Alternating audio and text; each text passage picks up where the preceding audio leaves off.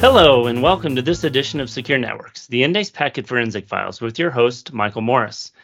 This episode's very special guest is Caitlin Sarian, CEO of Cybersecurity Girl and former TikTok Global Lead of Cybersecurity Advocacy and Culture. Caitlin, welcome. Tell us a little bit about yourself, and thank you for joining.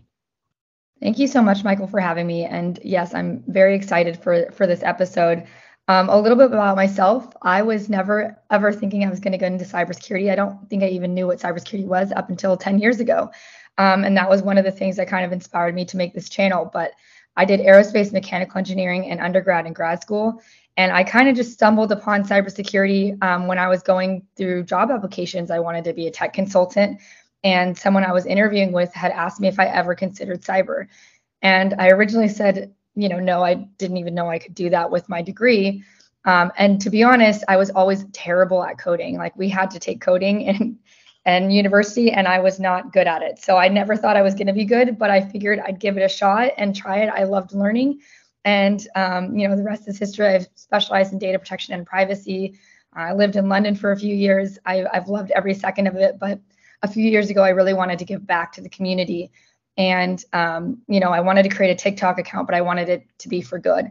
And so I decided to make a cybersecurity channel because I felt like a lot of people were discouraged from going into cybersecurity because they felt like they needed to know how to code or be some freaky genius. And I am neither of those. I do not know how to code, and I don't know how to code anymore. And I am definitely not a freaky genius. So I wanted to break down those stigmas, and then it just kind of started, and it apparently resonated with a lot of people because it's going really well, and it allowed me to create my own company, which is what you said, Cybersecurity Girl LLC. So super happy to be here and to dive in a little bit deeper. Oh, we love it. Actually, that's how I found you. I told you my kids got me on TikTok, and I started seeing some of your episodes. Really great in encouraging people, how to do data protection and things like that. So, what inspired you to kind of make that shift, right? And what pivotal moments shaped your journey into this field? Yeah, so like I said, I started cybersecurity from literally square one, staff one at Ernst & Young. They've taught me everything I knew. And I did cybersecurity transformation projects, like large scale cyber transformation projects. And then I started specializing in data privacy and protection. As I got older, I've, kind of finished climbing that ladder, the corporate ladder. I got there pretty fast too, because I am a very hard worker. And I got there and I was like, okay, well, now what? I'm where I've always wanted to be. And what else am I doing with my life? Mm-hmm. And so again, I wanted to start a TikTok channel. It was right when TikTok had decided to move over to the US, and I felt more comfortable from a data privacy side to join the app. And I was kind of racking my brain because I've always really wanted to inspire more women into STEM and tech fields because, to be honest, it took a lot for me to even go into engineering because it wasn't, I was a mechanical, so there was only 5% women in engineering. So originally I was thinking about doing this channel just women in STEM. And then I really realized that I would always get questions whenever I told people what I did, which was, cybersecurity. And no one knew what it was. They all thought, I was going to hack their phone. That was pretty much every comment. It was like, oh my gosh, are you going to hack my Wi-Fi? Are you hacking my phone? I'm like, that's not what everyone does. That's just only in the movies. So I really was inspired to start educating the public. And then as that journey progressed, obviously it kept getting bigger and bigger. But what I realized is that a lot of people need help with understanding, how to protect themselves online. So originally it was more for getting people into the cybersecurity field as a career. And then it started transitioning. I do both now, where I'm trying to educate the public, the general public, on like what they can do to protect themselves online, to protect their data, how they can create accounts securely. So I love both aspects of it. Mm-hmm. And it's crazy to me because I started realizing about a year ago that, we're given technology at such a young age that and we're never taught. It's kind of like taxes. We're never taught how to do it. So I am hoping to be that one person that everyone goes to when they have questions or comments or concerns about how they can be safe, and also the person that inspires and educates other people to get into the STEM fields, both technical and non-technical. That's a great analogy. Taxes, but nobody teaches it. And as you know, in the corporate field, right, there's more and more training of cybersecurity is everyone's problem, not just the CISO and the security teams. So Aspiring individuals that I talk to often wonder what necessary skills for a career in cybersecurity are. What technical and non-technical skills would you highlight as really essential in this industry? Yeah, so this is a question that I always give an answer to, and people aren't like the happiest, but I honestly think there's only two skills that you need. And then depending on obviously what area you get into, you're going to need more. But it's a love of learning and a ability to problem solve. So those, as long as you have those two things, you can pretty much get into any area, because with those two, you can build the skills and that you need for either technical or non-technical areas of cybersecurity. I think that's the issue that I see today, is that everyone thinks cybersecurity is what you see in the news and on television shows, where it's just hackers in a black hoodie hacking into systems, which that is a big part of it. But I honestly think it's 50-50. I think 50% of it is the non-technical route. We're going to need lawyers for privacy. We're going to need psychologists to really get into the hacker's mind. We need a full team, just like we need diversity in the STEM fields, because we have different aspects and like experiences that we bring to the table. We need that in the same way for cybersecurity. So I just think the only two skills that you really need are love of problem solving and a love of learning. So once you get that, then it really depends. And I want to say this again, cybersecurity is not just like, hacking, or it's not just, one thing. So but in order to get into the cybersecurity field, you need to understand what area to get into. Cybersecurity is a very broad blanket statement. It's like you're saying you're going to get into sciences, or saying you're going to get into engineering. But there's so many different areas of science. There's so many different areas of engineering, and they all require different skill sets.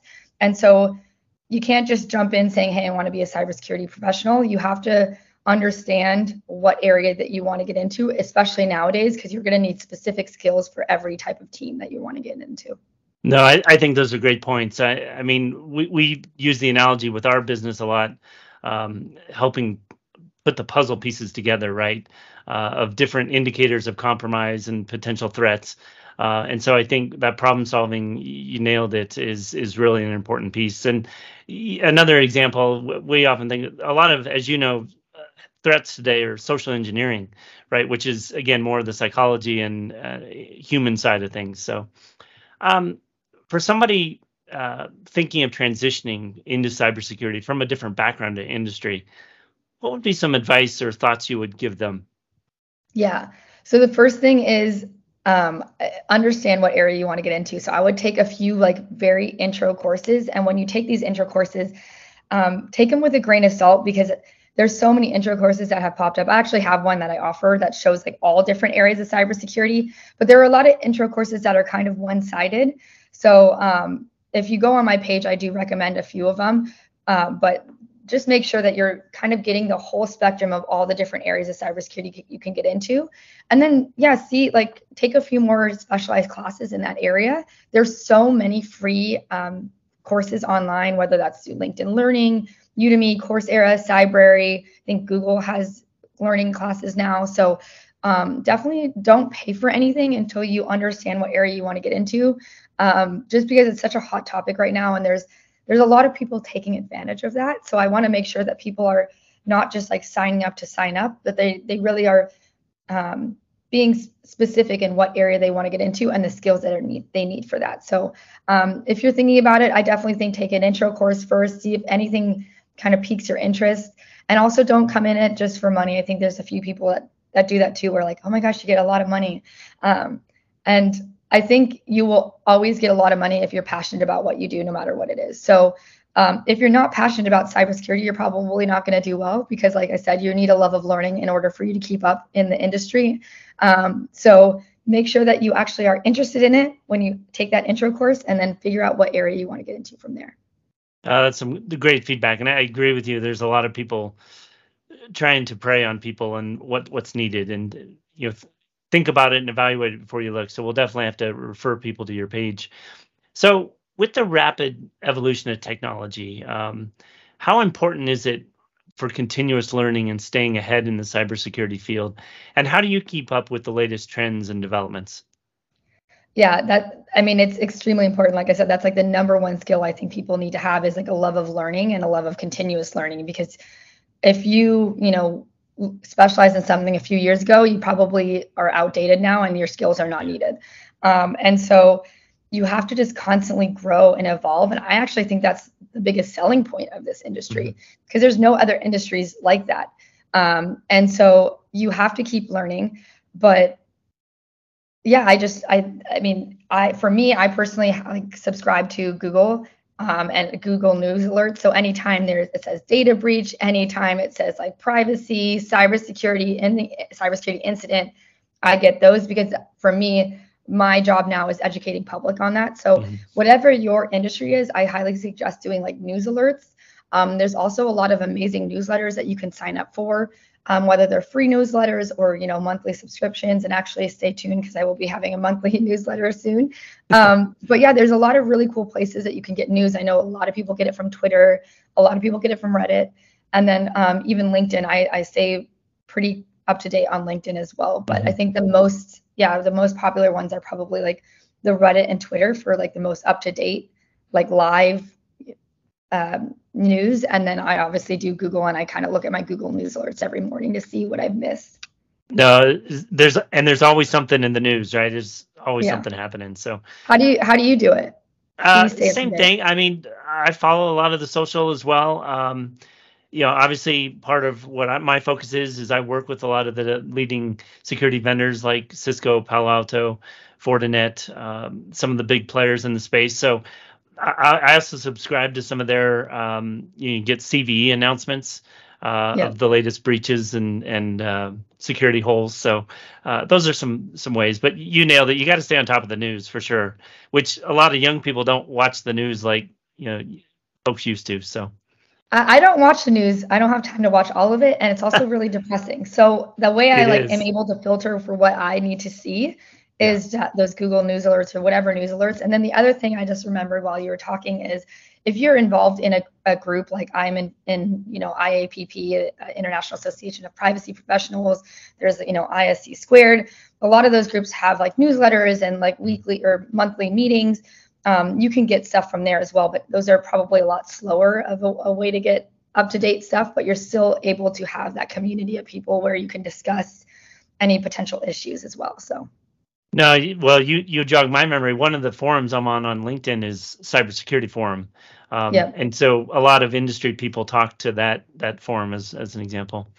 Yep. So can you shed some light on different paths? I mean, you kind of touched on it earlier within cybersecurity, but there's things called ethical hacking, network security, cybersecurity analysis. How does one decide which specialization to pursue? And can you give some light on some of the differences?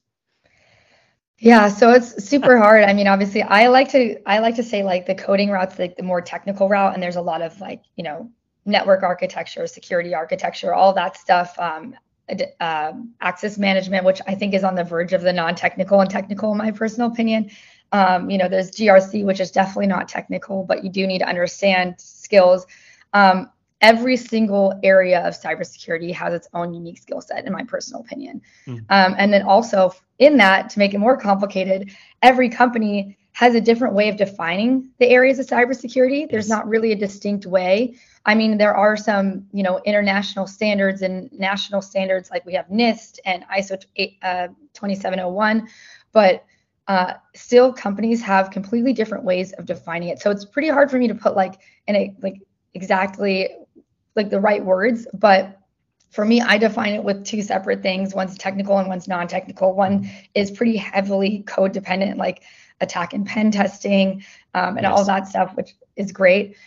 I'm working on also, hopefully in the next couple of months, to build, I'm already starting to build a kind of questionnaire for people to take, so they can understand from the skill sets they have and what they want to do, what area of cybersecurity they can get into, because no one really has that right now. But again, it's a little bit difficult because, like I said, everyone has different definitions of cybersecurity areas and then different skill sets. So for example, if you're working at an app startup, you're going to need a different skill set for network security as you would be for if you're working at a large company like Cisco. So, there's so many different ways of slicing and dicing, which makes makes it a little bit more complicated. But that's why I always say, like, try to really understand what you want to specialize in. And I think once you're in my personal opinion, it's a lot easier to move around and learn new skills and transfer and kind of shadow someone else on a different team. You just have to get in, you have to get your foot in the door, and you have to get like that real life experience.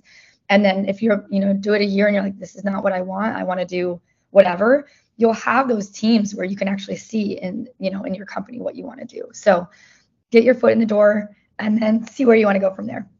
No, it's great insight. And you're absolutely right. I mean, I just look at my career, it's evolved. I was more in the network operations side when I started. I was in software development, so my background is more coding. But it's evolved, and you can take a lot of different paths and kind of create your own path in some organizations. So, what are some misconceptions or myths about working in cybersecurity that you frequently encounter, and how would you debunk them?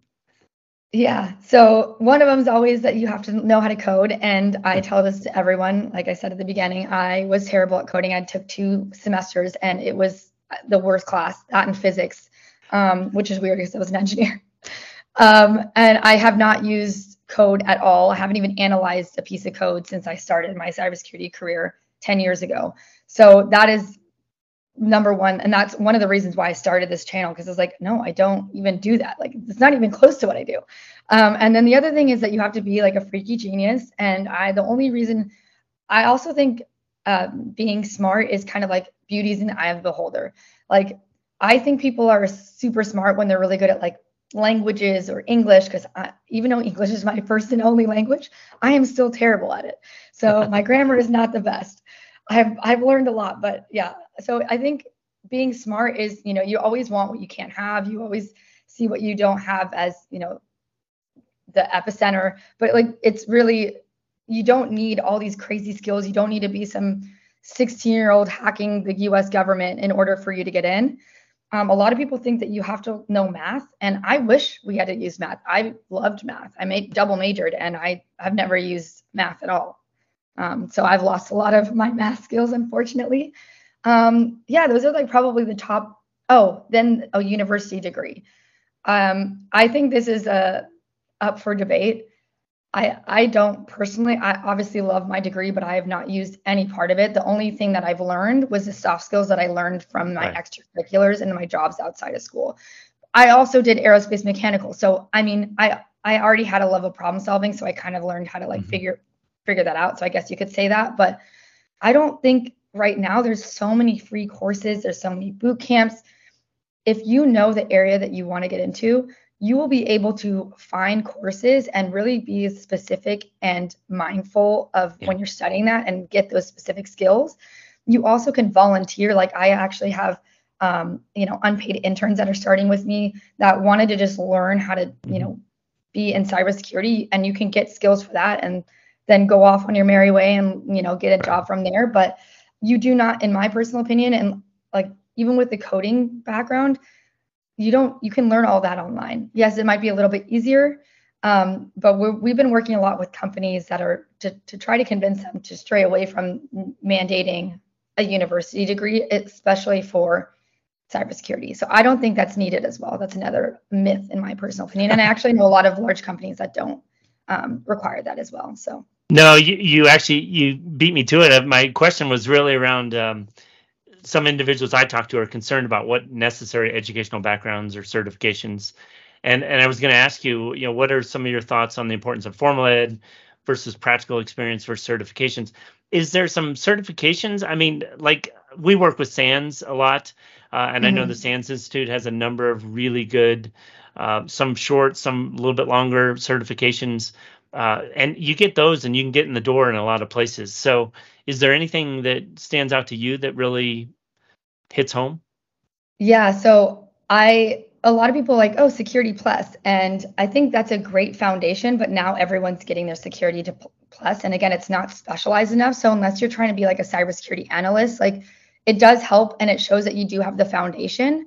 But again, in terms of like being specialized, like, if you want to be an attack and pen, like a Security Plus isn't going to get you anywhere. So you have to take the certifications depending on what area you want to get into. Like if you want to get into data privacy, data protection, I would strongly suggest you take the CIPT or CIPP, which is, the International Privacy Professionals certification. There's so many different ones, like especially for coding, and like there's all the hack the box trainings and all of that, whatever it is, but you need to get training specific to the area that you want to get into. Right. And I know it's kind of a daunting task to figure out, okay, what area do I get into when I don't even know what cybersecurity is? That's why I always say, try to find like multiple intro courses and figure out what area, and then Google like the best certifications for that course. For my intro course, I actually tell you the certifications for each area and the skills that you might need and what a day in the life looks like, because I just felt like it's not really said. But yeah, there's specific certifications that you should take for different areas. But I think a blanket statement, if you're just trying to get the general overview, Security Plus is a good place to start as well. Okay. But it doesn't get you a job. That definitely doesn't guarantee a job. No. Rarely does one certification do that. So no, but great input. Yeah. So, Caitlin, my last question: diversity and inclusivity are crucial in any industry. What initiatives or changes do you think are necessary to encourage more diversity within the cybersecurity field, particularly to encourage women and minorities to get into this industry? Yeah, so I've been doing a lot of research on this. This is one of my passion projects. So I think from the start, like if girls are interested in science and math and engineering, like keep encouraging them and inspiring them. My parents did a great job with that. They were like, do engineering. And I was like, no, because I literally thought a mechanical engineer was like a car mechanic. And I'm not even joking. Even in high school, like I literally thought that's what it was. Clearly I was uneducated at that point in time. But yeah, so I think it just, if they're interested in that, kind of show them examples of what they could be or who they could look like in the future. So have good role models set for these kids. But I think also the issue actually comes, there's a lot more women going in and like diversity going into it. And then graduating, they are there for a few years in, and then they kind of drop off. So the stats actually show that we've done a really good job of mentoring and, getting the women into the field and the diversity into the field. But stats actually start dropping off as, women start having kids and families. And I think there's a lack of role models and a lack of company acceptance and maybe flexibility for potentially like new moms. I think it just gets discouraging for a lot of women and for diversity, because they just aren't seeing someone like them out and or like, in a leadership role. Right. So I think that's like the next step, and the most important step is really being able to foster culture where you show diversity in all, areas of your company. And then that way you can actually see yourself in that role. Because if you don't see yourself in like a role above you, it really is disheartening for people, because they don't believe that they could make it either. And then also, like for me, that's what I was really discouraged when I first started. I was like, I don't see any women that are mothers that are like a partner here. And I started seeing them eventually, but I was really discouraged the first like year or so until I started kind of forcing myself to meet people. So I think just letting your kids pursue their passions and telling them that they're on the right track and showing them who they can be and what they can do. I think that's the coolest thing ever. Is like, I had no idea what I could do as an engineer. And it wasn't until I got to college where I was seeing all these opportunities open up. And then from there, as a corporate company, like really show diversity at all levels and inclusion at all levels. So whether that's having, the small groups of diversity, different mentorship opportunities, just being able to, I think mentorship, that's the other thing. It's the biggest thing. Mentorship is a huge thing as well. So like I have a few mentors, but one is Anne and the other is Danielle, and they're both amazing. And they've really shown me that you can have a family, you can have kids, and you can be successful, and you can, live an amazing life while you're working. So mentorship is also a really big thing. Those are some great answers. And I think, obviously having people like you in your role to really promote it is making a difference as well. So certainly thank you for that. Caitlin, thank you for taking time out of your busy schedule to join us and share your tremendous insights into better secure networks. We'd ask our listeners to tune in next time for another edition of the Endace Packet Forensic Files. For more information about Endace's network packet capture platform and our integrations with our Fusion technology partners, please go to endace.com. And Caitlin, can you give us your page again so that folks can go and get some of your intro security?